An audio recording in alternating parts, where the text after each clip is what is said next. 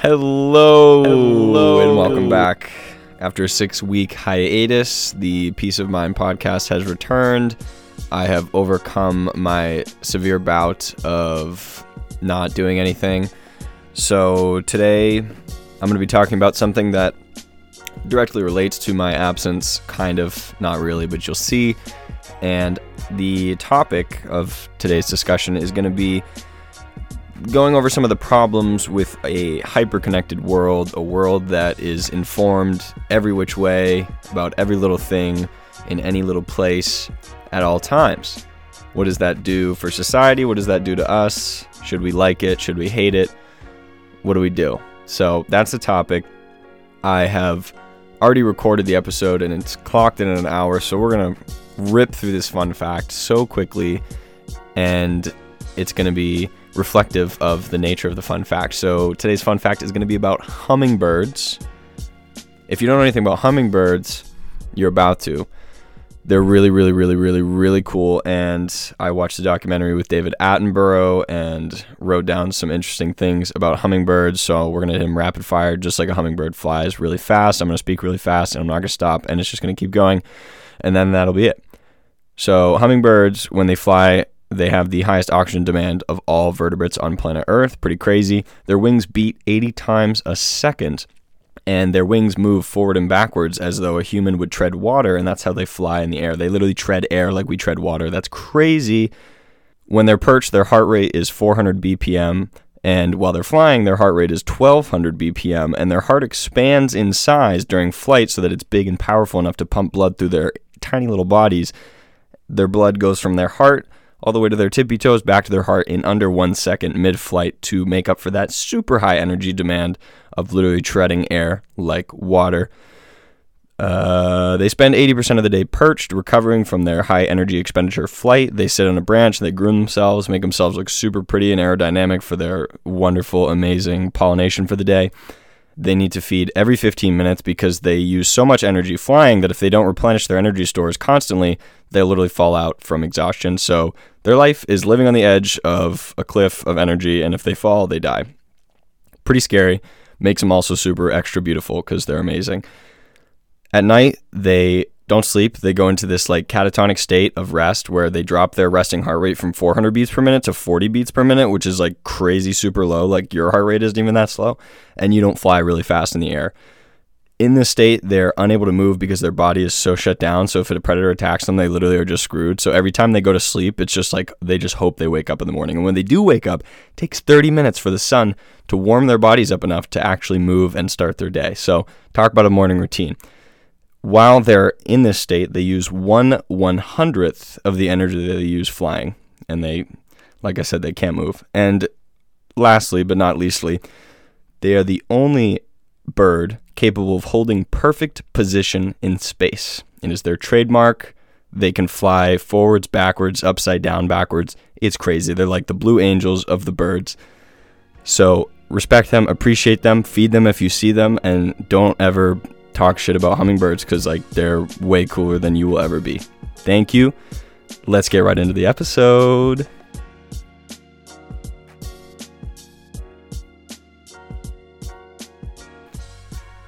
So, only one way to start this. Only one. Adele, Easy on Me. It's the lead single from her new album 30, which is phenomenal. Really good. And this song, I didn't listen to right when it came out. I knew it was big and everyone loved it. And I was like, oh, it's probably like really catchy, cool, rolling in the deep, all that good stuff. When I listened to it for the first time, I got like chills, and since then, yes, I have belted it out and gotten teary-eyed to this song because it is so profoundly amazing.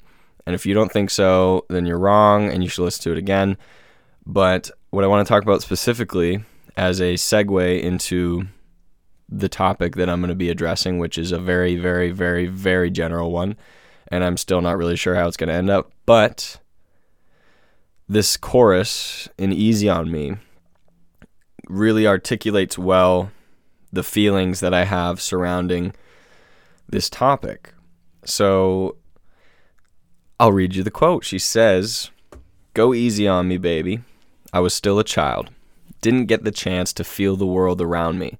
I had no time to choose what I chose to do, so go easy on me.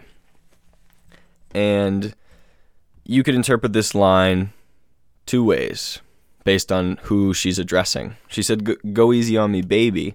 So she could be addressing a loved one, her child, someone like that, addressing an individual person, or she could be addressing the world. She could be addressing the society and the fans and the people that have uplifted her and bolstered her career and put her on this path and made her this star that she is. And that gives a whole new meaning to the line. So that's what I really like about it. It's really simple, but it has this big duality where she's talking to someone interpersonally and she's connecting with them and she's being honest, or she could be doing the same just with everyone and yelling at the world, like telling the world, like, go easy on me. Come on, like, go easy on me. She's a celebrity. She's a singer. She's arguably one of the most well-renowned, critically acclaimed vocal songwriters of this generation. And that puts her under an extreme amount of scrutiny and pressure to do the right thing or do what people want her to do. So you get this, it feels like a plea almost, like, go easy on me. What did I was a kid. I was a child. I didn't feel everything. I didn't see the world for as it was. And that is, it's so well spoken and well sung in the song itself. But to say I was still a child, I didn't get the chance to feel the world around me.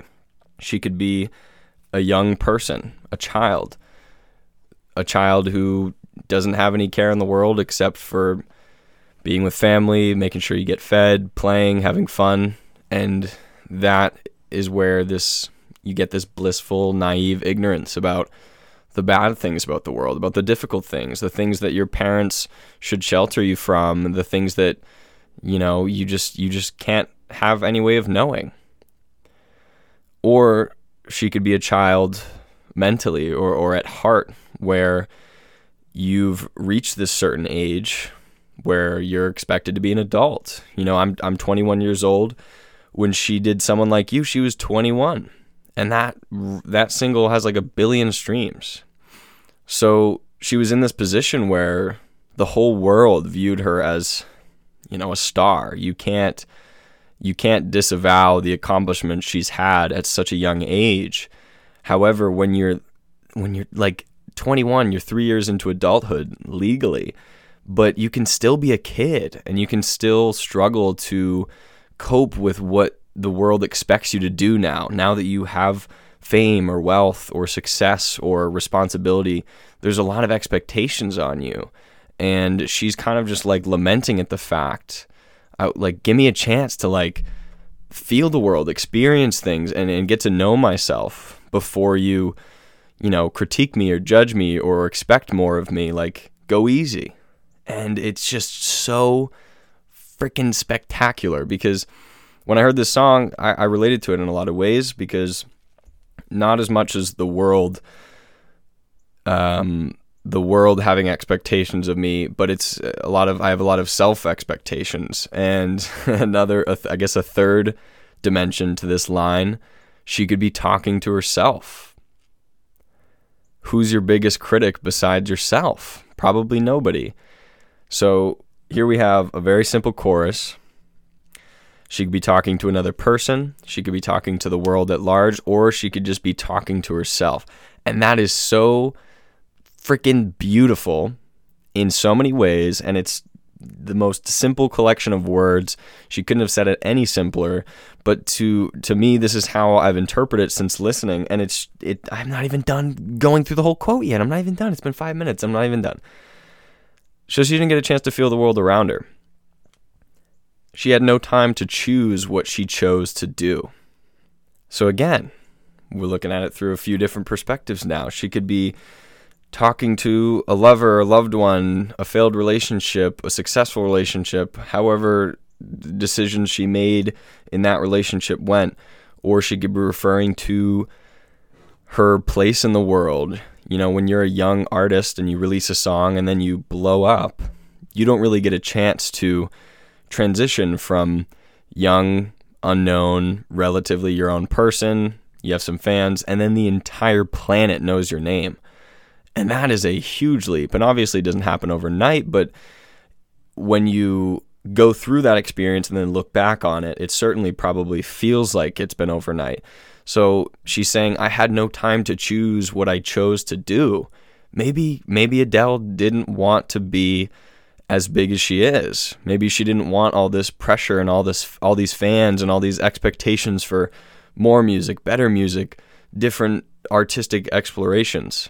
And that is so, I respect so much that she's not only saying this, but this is how she led her album out. This is the song that introduced her 30 album. She's 30 years old. She's hit another kind of life marker, I would say. And she's still navigating the world that she's been in and been thrust in. And I think that's just really, really profound. And the amount of enjoyment I've gotten out of the vocals of the song is, it's a great song. It's Adele. She's great. But these lines are just, oh my God, I can't get over it. I'll probably listen to this song over and over and over again for the next years. I don't know, but it's so good.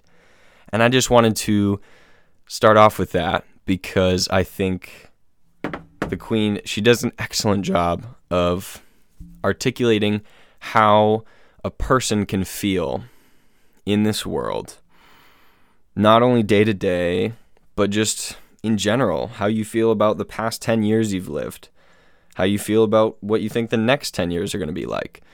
No matter what circumstances you're in, you're going to be struggling with shit. And Adele has loads of money. She's got loads of fans. She's talented, but she's still a person. She talks about difficulties with her son and dealing with a father who isn't in the family anymore. And how do you explain that to a young child? How do you assure them that you love them and that you're not going to leave? Like, that is some real stuff. And it's so important for an artist of her caliber and of her size, as far as her fame, to remind people that it's like, yo, we're just people. We're just people that you gave a platform to, and the world is a big place, but it can also feel really small and suffocating if you're in circumstances that cause that. So that's what I want to talk about. I want to talk about why I'll just spend 10 minutes talking about a few Adele lines. I guess that might take away from where we can get to in the discussion. However, we keep moving forward.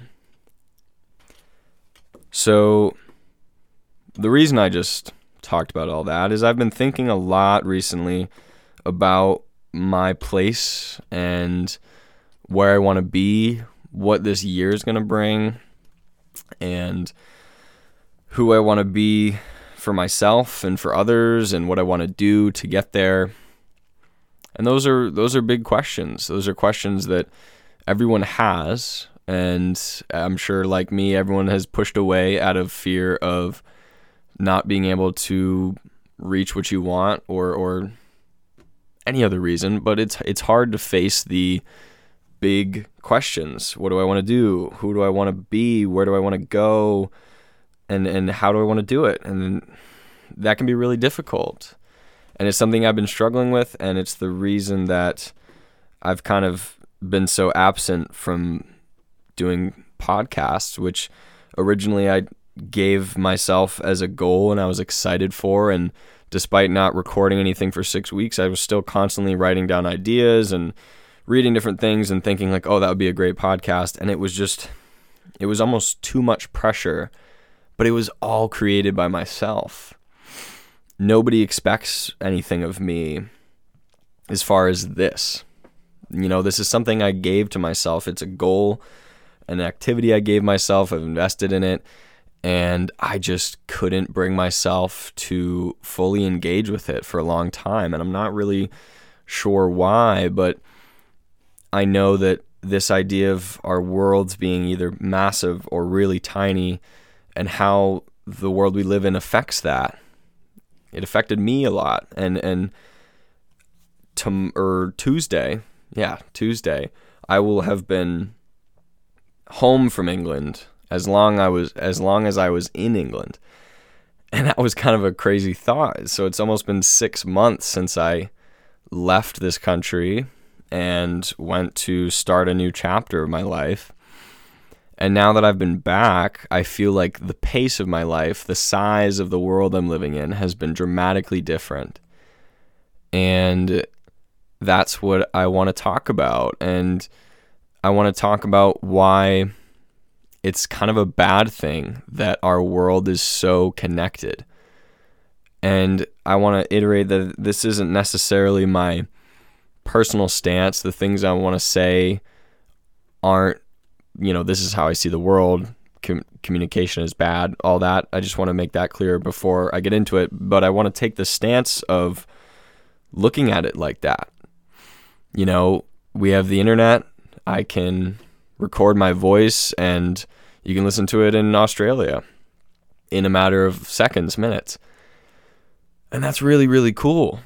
Healthcare, communication, all that stuff. It's phenomenal, the things we can accomplish. But I want to talk about the detriments of that, the detriments of a hyper-connected world, an over-globalized world.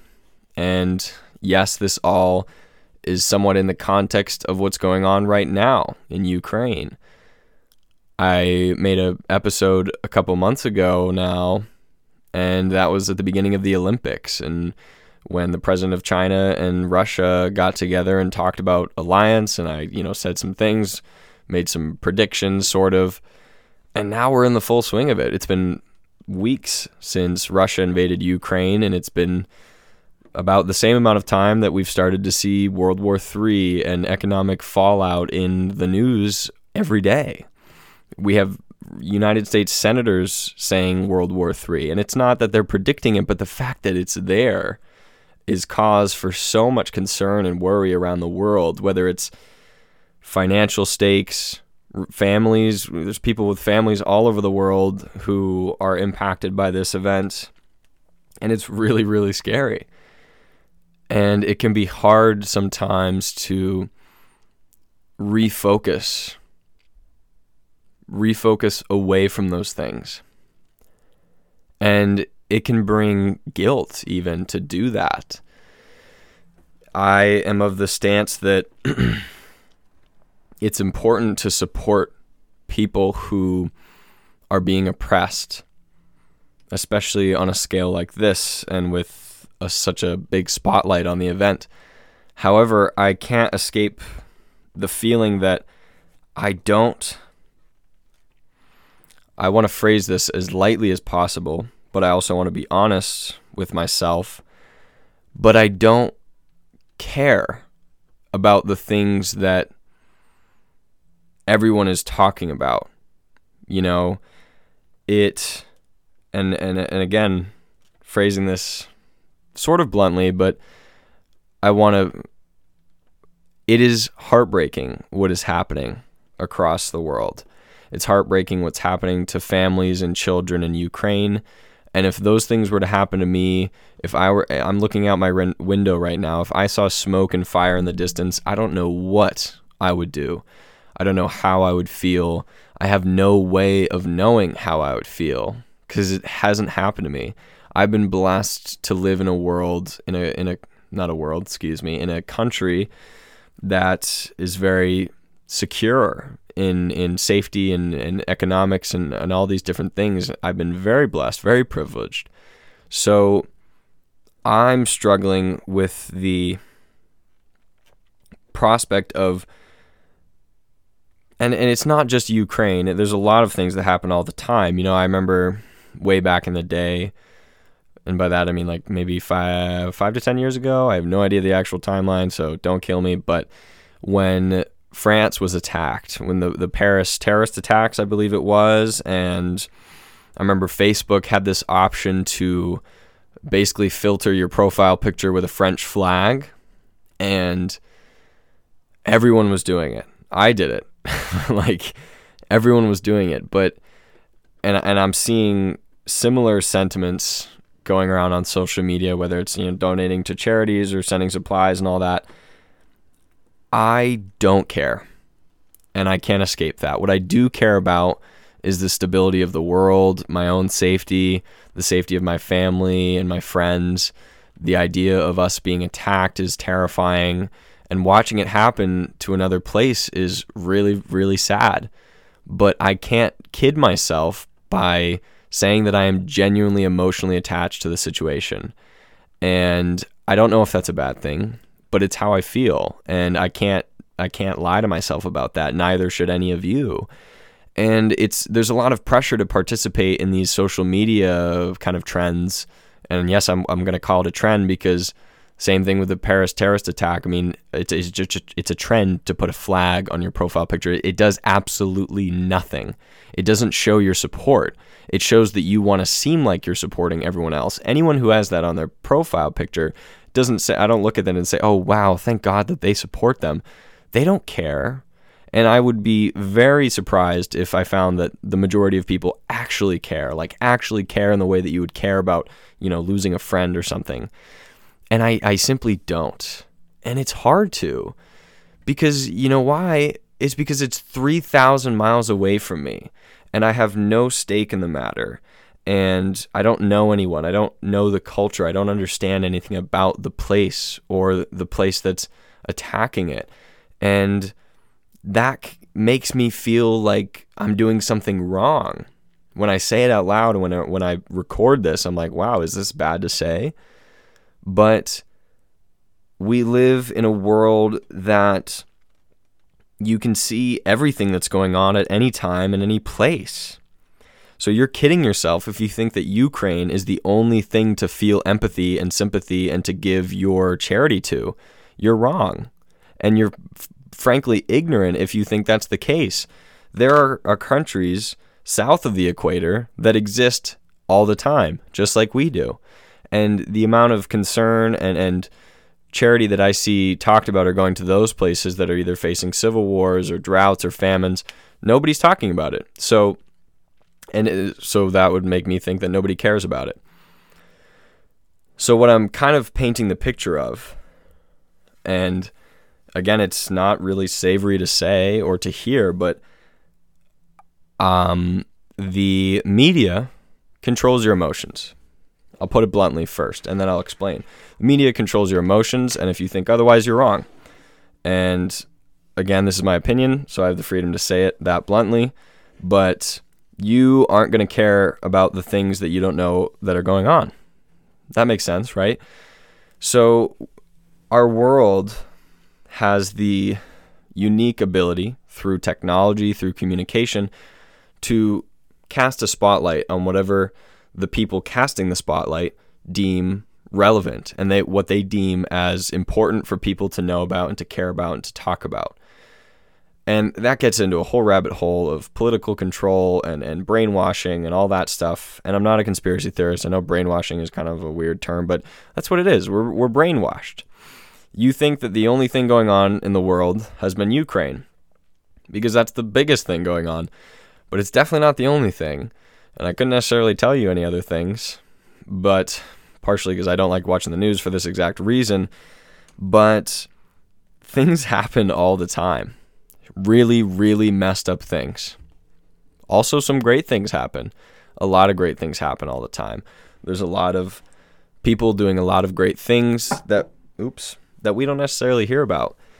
I just saw an ad today for a almost sort of a cruise liner that travels around to impoverished countries and gives free surgeries to people desperately in need of proper surgery.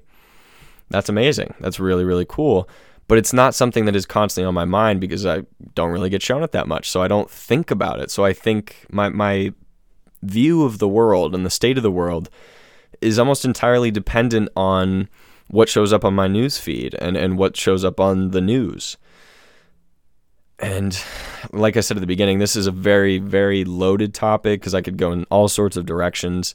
The algorithm shows you what you want to see. Like anyone who has a smartphone, who goes on Facebook, Snapchat, Instagram, like you have an algorithm that shows you what you like to watch. So it's not like you're getting exposed to anything new and different to counter your opinions of the world.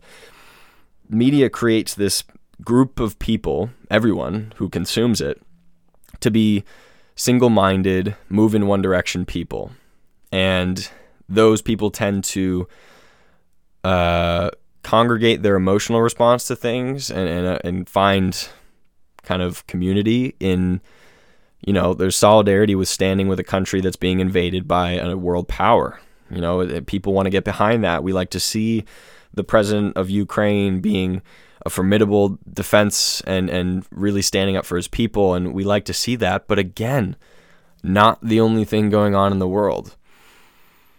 And it creates a personal need to talk about something or to have an opinion on something that maybe you really just don't know enough about. I had to watch some videos and read some, let's be honest, I didn't read anything. I just watched videos about NATO and this conflict that's happening because I really didn't know. But I looked it up and I learned something. Why? Because it's happening and it was shown to me. Before news and before global information sharing, if I lived in the eastern coast of the North American continent, I had no idea what's going on in Asia, Eastern Europe, Africa. No idea. How would I know? Why would I care? Why would I care? That's the question that I want to kind of address, because earlier I said I don't care about what's happening in Ukraine. Not exactly in those words, but if I'm being blunt, that's kind of what it is. I care about how it's going to affect me, but I don't have an emotional attachment to the situation, and that's the world we live in. We are expected to have emotional attachments to things, and then we feel bad if we don't, or people get angry at us if we don't. And I think that's crazy. I think that's absolutely ridiculous. I should be able to care about the things I want to care about, talk about the things I want to talk about, and not have it be dictated by whatever's in the news cycle.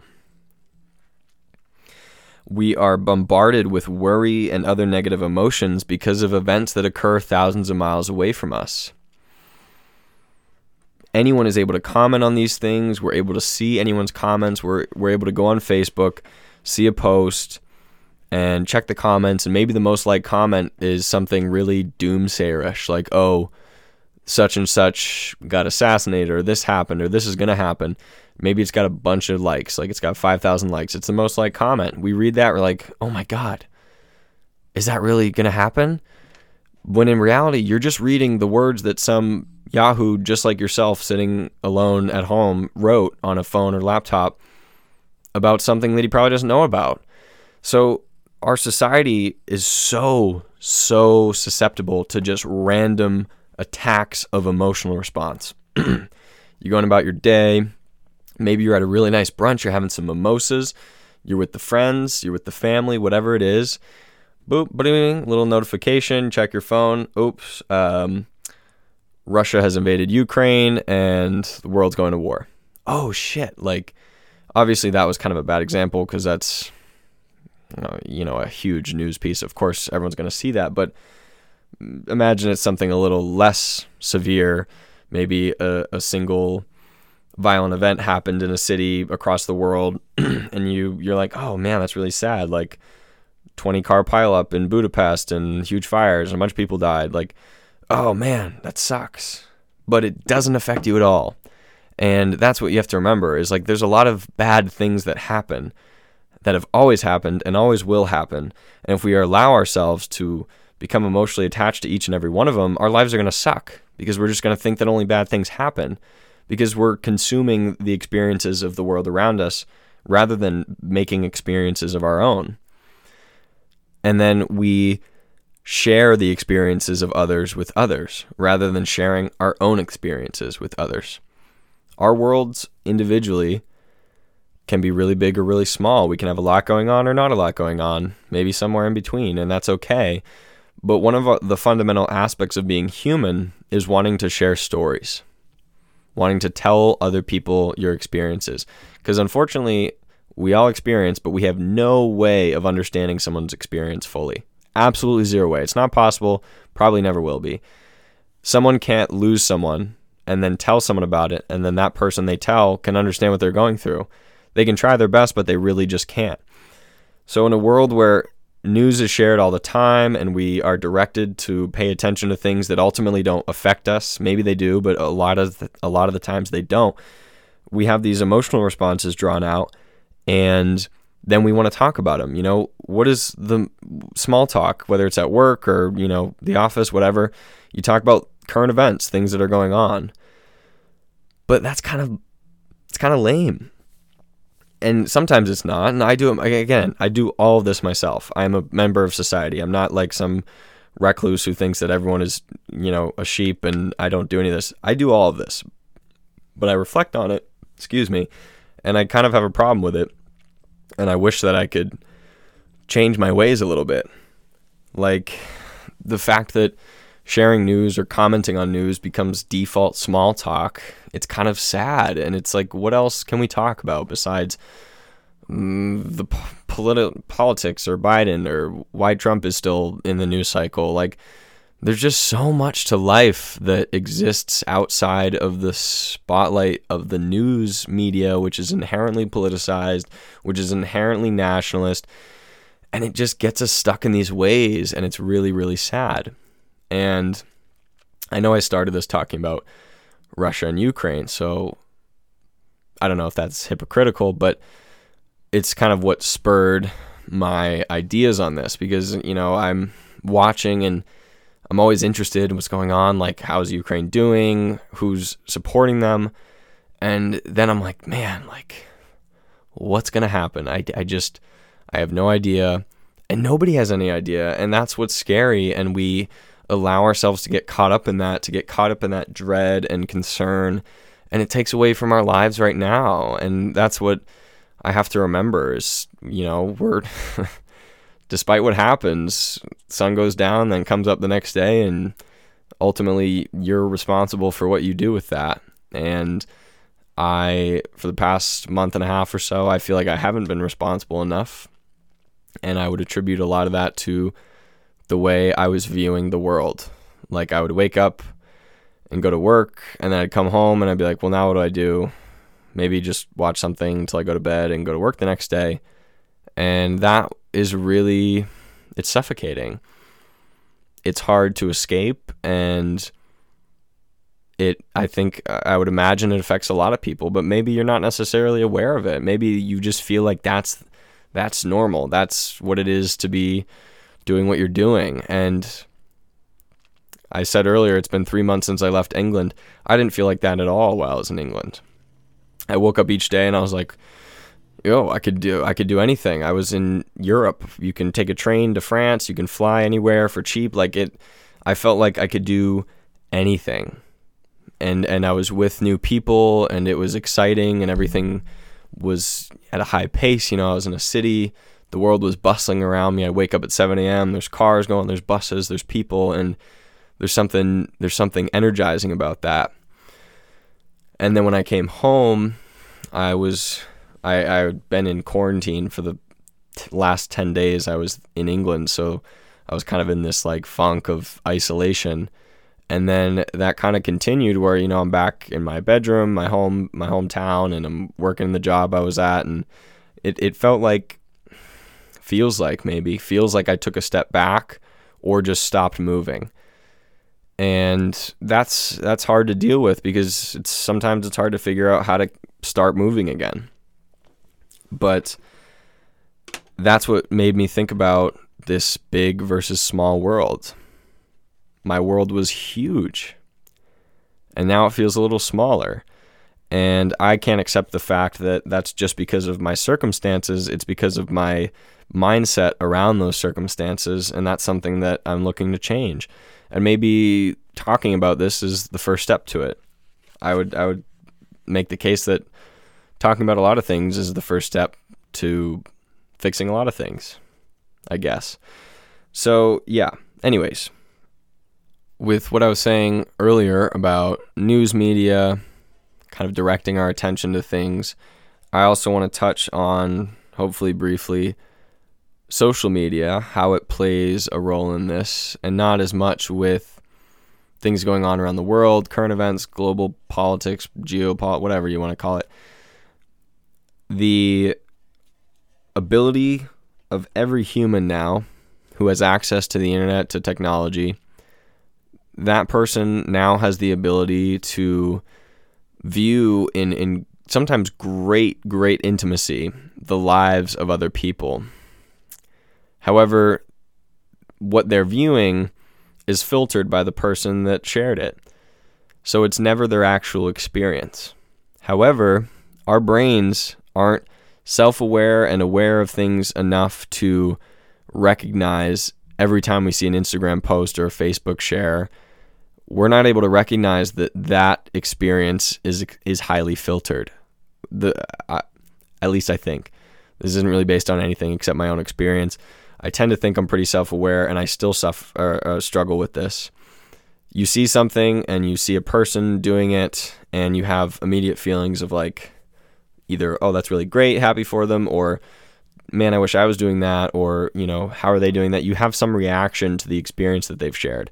However, that experience they've shared isn't authentic. It's not an authentic experience that you're then observing. It's what they wanted to show you, or it's what they wanted to show themselves. And that's crazy. I haven't even said that yet, but that's crazy. It's crazy because it creates all these people who aren't satisfied with their own experience. Like, that is the worst. That is the absolute worst. If you can't be satisfied with your own experience of the world, you're stuck, because unfortunately you can't be anyone else. You can't simulate another person's life. You can kind of drown that feeling with those simulations of life, TikTok, video games, Instagram, all these things that I consume myself. I binge shows or whatever to pass time, and you're not satisfied with your experience. You're seeing other people's better experiences, and then you get stuck in this kind of limbo of, damn, I'm not really fully part of the world yet, but I'm also too old to not be part of the world, like with an excuse because I'm a kid. Brings us back to Adele, like, I was still a child, didn't have the chance to feel the world around. That shit is hard. That's so good. Anyways, I'm keep in mind, I'm speaking from my own perspective as a 21-year-old who has now taken a full year off from college, gone to another country, kind of on pause. I have my peers and best friends graduating this spring. I'm sitting at home and working, talking to myself, posting it online, So it can be difficult at times to put my life in perspective and really look at it objectively and kind of pursue the things I want, because I get caught up in this, like, what are other people doing and what should I be doing because of that? And it's like, that's not real. It's not real, and I know it's not real, but it's hard to remind yourself. It's really difficult. There's a lot of things that we see and that we consume, and we're like, oh, that's really smart, that's really relevant, I should do that. But then when you consume something like that exponentially, like, damn it, I messed that up. When you consume things so often that give you that feeling of like, oh, that's really cool, or oh, that's really interesting, the more of those things that you consume, the less of them you actually remember. So we'll say TikTok, for example. TikTok has vastly increased people's ability to get just like overloaded with world experiences. You got people like wakeboarding, flipping over islands with a helicopter. You got people jumping off cliffs to like really cool remixed music. You got like beautiful women and guys and doing all these things and saying, oh, this is how I traveled the world on a budget of like $20 a day, blah, blah, blah. And then you're like sitting at home, like on YouTube or like doing homework, and you're like, damn, my life sucks. And that sucks. That's crazy that people have to go through that, and that people make money off of people going through that. And then they will continue to do that indefinitely. We are part of a world that is so freaking large, not actually, because like outer space is huge, but we live in a world that is so accessible but not actually, like, you can't actually touch it. Like, you can have the sensory experience and you can get the dopamine release, but you can't actually do it and, like, put those things into your memory. You can't actually just go on a whim and vacation and do some crazy cool nature stuff and, like, connect with yourself, even though you can watch people do it on TikTok, feel really good about it, and then get attached to that feeling, that chemical release of dopamine that's not actually coupled with anything real. It's just coupled with, like, a visually stimulating source. And then you just repeat that over and over again until you become attached to that output of dopamine, which, like, isn't actually real. It doesn't exist. And I'm not going to articulate that any more than it doesn't exist. So yeah, the world is big, but it's really small if you allow its vastness to get to you, which is something I've struggled with. And there's a lot of expectations I have for myself and things I want to do, and it can be hard to filter through, you know, the things other people are doing, looking at what other people are doing and saying, that looks really great. And then, like, when I turn away from that, then I have to come up with what I actually want to do. I can't just live someone else's success, and you can't either.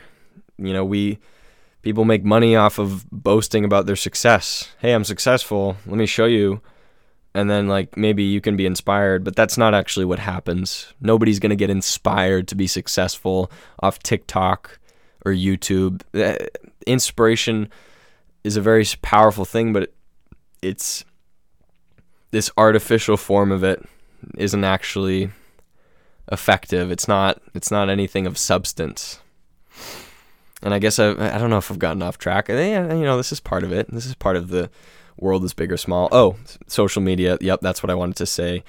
I made an Instagram poll the other day, and just for full disclosure, I have just over 100 Instagram followers, most of whom live in England, which is it's a similar society to America, but it's also a part of Europe, which is just as much landmass as the United States, except all these different countries that speak different languages and have different cultures are shoved into that space. So I would argue that people in Europe have a different worldview than people in America. And that's kind of what my results showed. So I posted this poll, and it was like, you know, in your own, however you define it, would you describe your world as big or small? And I kind of said, like, big, meaning like there's lots of things to do, and if you feel like you have all these opportunities, or small, like, you know, things can be mundane or boring or whatever you want to do or say about it. And most people said big. And I was, like, not really surprised, but I bet that if I had a different demographic, either the result would be closer or it would skew towards small. I don't really know. It's kind of stupid to expect results when you do something. I guess that's, like, not scientific or whatever. However, it was interesting, and I thought it was cool, and people seemed to like the sentiment of thinking about that. Like, is my, you know, when I wake up in the morning, do I say, oh, here we go again? Or like, oh, can't wait. Like, what's going on today? And the quantity or the ratio of those days that you have creates your weeks, and then it creates your months, and then it creates how content you felt with your life for the past year. And repeat that. So this perception that we have of the world as big or small is really important. It can really play a big role in our own individual lives, which, you know, that's the only thing we can control. I can't control what's going on in Ukraine. I can't control how the country I live in reacts to what's going on. I can't control whether or not the world goes to war. I can't control gas prices. I can't control all these things, but I'm told about them all the time, and it produces this worry. Worry is worry in essence is about things that you can't control. But there's no point in worrying about things you can't control. So I don't know if that's a paradox, but essentially we're being given anxiety. We're being spoon-fed anxiety when there's nothing that we can do about it. and I'm not going to argue against news sharing. It's not what I'm trying to say, but I want to give you a different perspective on it and to remind myself and you, I suppose, that there's a lot more going on in the world, and there's probably a lot more going on with you that gets suppressed by what's going on in the world. And as I kind of talk about this, I'm thinking about my own life, and I feel like that's probably what's happened to me. I kind of put my own progression on pause for the sake of worrying about what's going on around me, worrying about current events and my coworkers or my family or friends, blah, blah, blah, whatever it is for you. It's really easy to get caught up in this just endless stream of information about things that ultimately don't affect you. But the funny thing is that they end up affecting you a lot because that's what people want. Our technology inherently takes advantage of our biology. Our brains are wired to be attracted to light and flashing light and moving light images. So when you're in a doctor's office, I don't know why I thought of this example, but when I go to the doctor's, there's like TVs in the corner. They're tiny little TVs. But if I'm just staring at the room, like without actually focusing on anything, my attention drifts towards the TV because it's moving. Maybe there'll be a flash. I look at it. It's not that I want to look at the TV. It's that my brain is literally like, oh, look at that. Like maybe that's dangerous. Like look at it quick. So every time your phone lights up for a notification, you don't want to look at it. Your brain does. And the people who made phones and everything know that. They understand a little bit about psychology because that's part of marketing. This is a whole nother topic, I know, but it's important and it's crazy. Like you don't have a choice in the things you do a lot of the time. We're not aware of it. So it's like when you're on TikTok and you're going through, and when I say you, I also mean me. I go on TikTok, but I try not to. I delete it from my phone. I'm not using it, but it's chemistry, it's biology. It's not your own decision making. If you think it is, you're wrong. And again, it's my opinion. I can say it like that. You are wrong if you think that you like TikTok. You don't like TikTok. Your brain likes the way that you feel when you're watching all these images that do all these things to your brain. It's not you. Whoever you are, whether you know who you are or not, deep question, think about it. Whoever you are, you don't care about that shit. Like, let's be honest. You don't care, but for some reason, you still consume it. And I wonder why. Is that by accident? No, it's because the world wants you to do that. It's what it thrives on. It thrives on people worrying and buying and consuming, so the world keeps going round, and that is crazy. And again, I think that's related. I don't know, but it's scary, sort of. So yeah, let me see let me check my notes that I made to see if there's any other things that I want to talk about. Oh yes. So speaking to all my friends who are either starting their lives, professional careers, finishing college, even if you're finishing high school, blah, blah, blah. If you're on the cusp of a major life change or starting a new venture or starting a career, choosing a career, whatever it is, I want to make the argument that it is dramatically more difficult to do that in a world that has seemingly endless possibilities. You can go anywhere and see what's going on anywhere and know about anything pretty much if you look for it. And it becomes really hard to decide out of the endless things what you want to devote your time, your thoughts, your emotions, and your resources to. How are we supposed to choose what we like when all we ever see is what other people like? It creates this oversaturation of potential, which at first thought seems good. The more things that you can choose to do, the better. But this is going to be another topic late down the road, this illusion of choice, where choice and more choice is better. It's not. I think about sometimes, back in the day when you just had a village. That was it. You have a village, and maybe you travel once a year to the city to have a day off or something. I don't know. But whoever you marry is probably going to be in your village. Whatever job you do is probably going to be in your village. Those human beings still lived and experienced and fought and loved and died the same way we will, except they had way less things to choose from. And I am willing to bet that they were probably pretty content. I'm sure life was difficult, without all the technology we have as far as survival, but it gave them something to do. If you're fighting to survive, you're doing something all the time. You're getting water for yourself, you're producing food. You don't have much choice before you can meet your survival needs. We live in a world where our survival needs in a lot of places have been met. At least in America and in a lot of countries, there's drinking water, there's food, you can go to the grocery store, you don't have to do anything yourself. So what's left? What do you do? What do you do then? We're animals. We are animals who can talk and think and make songs, like Easy on Me by Adele. Great song, listen to it. But when you take away survival as a necessity, then you're left with, whatever you want to do. And then people are like, oh shit, what do I want to do?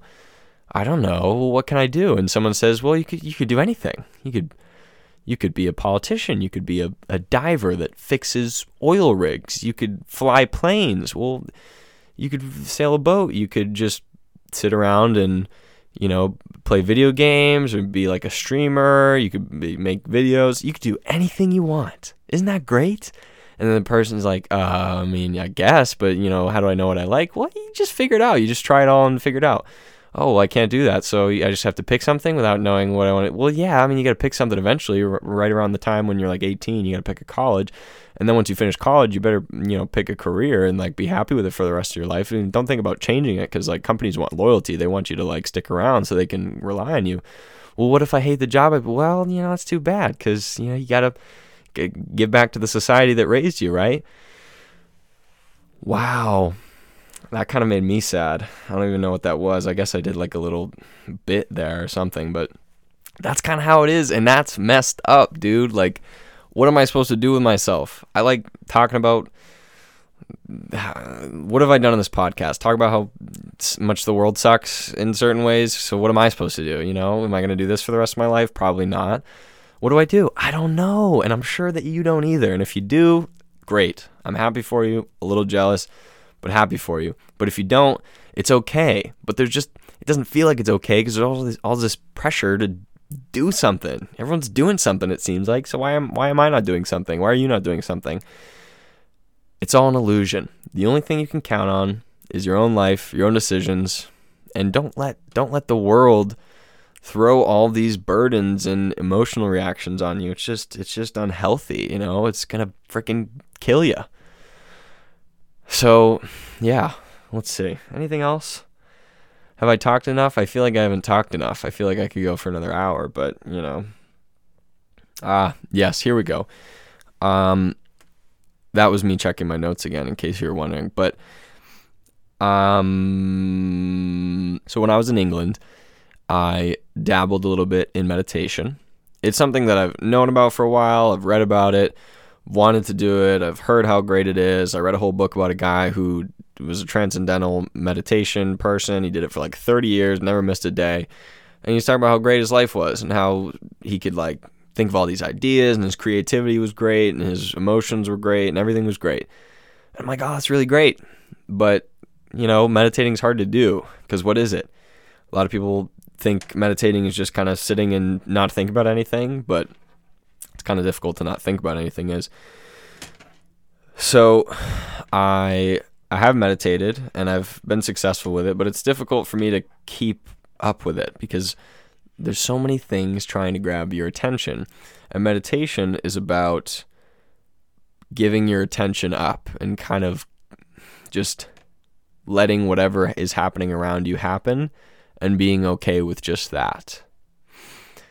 And so last night I meditated, and sometimes I don't really get much, and I'm like kind of fidgety, and I'm thinking about a lot, and it doesn't really work. And I'm like, why am I doing this? Other times I like kind of, I've done it enough now where I have some sort of familiarity, and I get kind of really, really peaceful. I get into this zone where I'm like, oh wow, like I'm not thinking about anything right now. This is great. Like I'm just like feeling the world around me, you know? That was bad. So yeah, meditation is something that I know is difficult from personal experience to, especially now, like, you know, people used to do that all the time back in the day, because what else do you do at night? You can't read a book because there's no light and no electricity. So you just sit there and be quiet and listen to stuff. You know, it's cool. But that's kind of what it's about. Meditation is listening rather than seeing, which most of our day is spent looking at things and consuming visual stimulus. And that's really exhausting. It makes our eyes hurt, makes our head hurt, makes our whole emotional system and everything, gets us all out of whack, you know? So meditation is really important in kind of recentering, reminding yourself that, like, it's just you out here. There's nothing else. You can't prove it. You can't prove that, you know, you got someone next door sleeping in the other room. You can't prove it. It's just you right here. You're listening to the wind, whatever it is, a fan, whatever. So what I'm trying to say is our worlds are very busy. There's a lot of things going on. You can do anything. You can hear about anything. You can comment on anything. And it's really exhausting. What do you do when you wake up every day and the possibilities are endless? You do nothing, because what if you pick the wrong thing? And that's kind of the paradox of our society. Is like there's so many things to do, and then so many people are just left stagnant because it's like, well, what do I want to do? So meditation is a way to kind of refine yourself and just listen. You know, you could just hear your heartbeat. You feel yourself breathing. It's like the very, very simple things that keep you alive. You know, your heart's pumping and your lungs are working. That's great. Now we can do other things. But when you take the time to just sit and think about that and focus on it, focus on your breathing, focus on listening to the things around you, it gives you this different perspective. It's like, wait a minute, you kind of get to like peer through the cloth of I don't want to say the illusion because that's pretty general, but you peer behind the curtain of what makes you you. I don't know what else I can say about it right now without totally going off, but what I wanted to compare meditation to was, so last night I meditated, and then this morning I woke up and took my dog for a walk at like 8 a.m., which normally I would never do because that's really early, but I woke up and I looked outside and it was super foggy.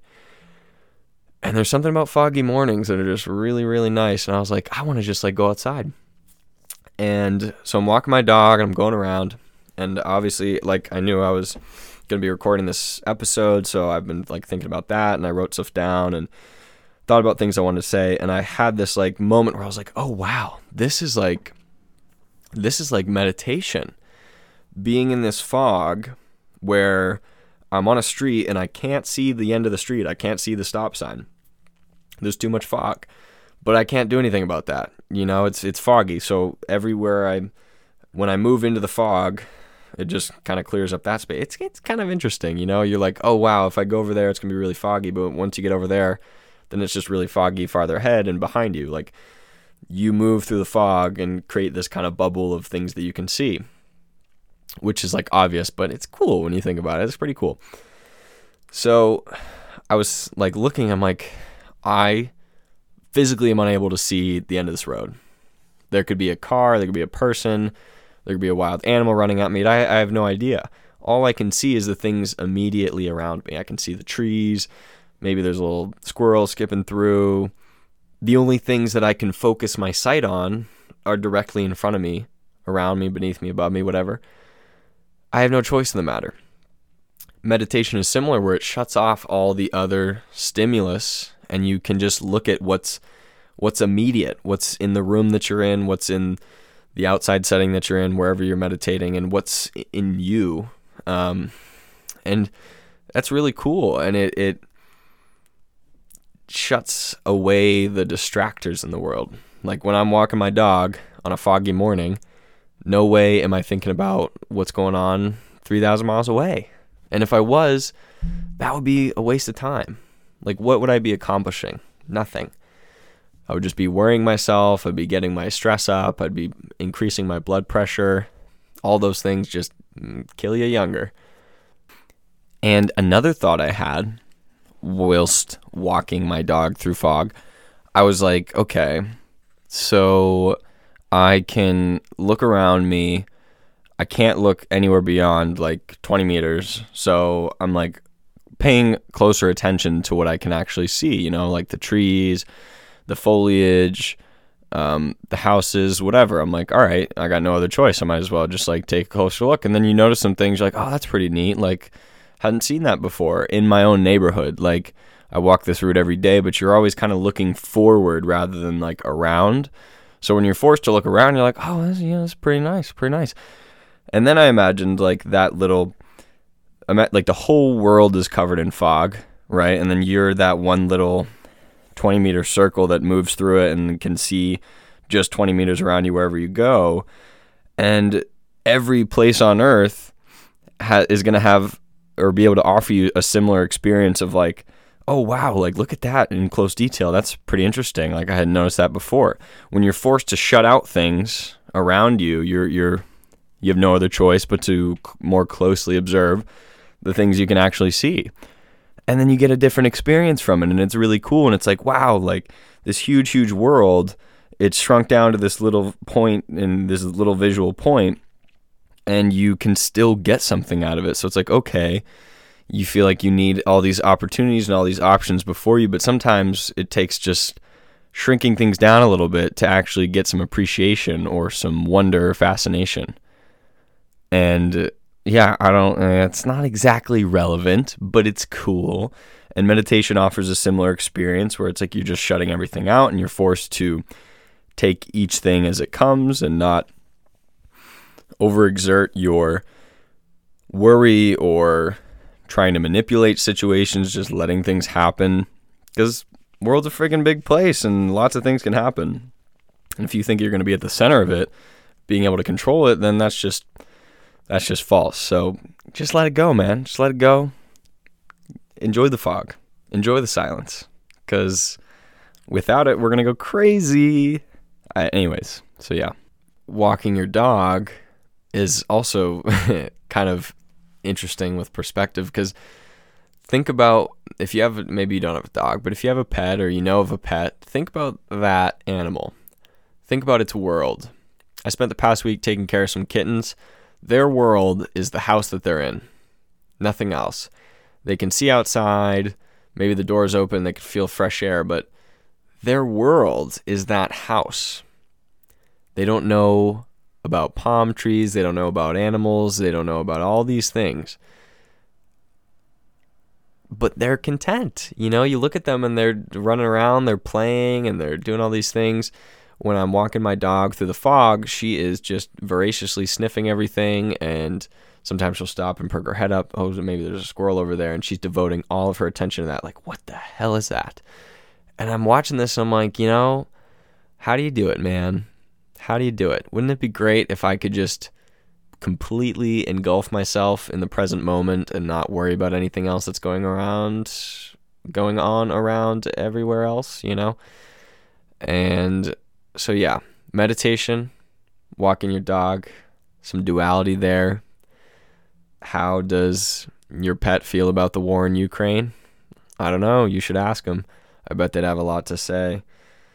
Do you think we'd be happier if we were just like our pets and only knew the homes we were in, only knew the immediate environment that we were in? Would we be better off? I don't know. Maybe. Probably life would be objectively more difficult as far as survival, but, would I be wasting my life watching YouTube videos about people watching YouTube videos? Like, I don't know, man. These are the questions. So, yeah, it's something to think about. We live in a big, big world. Big, big universe, too. Like, inconceivably huge. And when you put it into that scale, nothing really matters. World War III, nothing matters. But hey, you could also flip it and say, well, then that means that everything matters. If we're the only little tiny dust ball in this friggin' infinite void of darkness, then I'd say we might as well not waste the opportunity to experience existential crises. Because that's pretty unique in a big void of darkness. Being able to live and experience, and maybe your world feels really huge or intimidatingly huge, or maybe it feels super small and you're stuck in your ways, can't get out of your head. Each day is the same as the last, or each day is a new, beautiful, unique basket of opportunity. Everyone's got their own thing.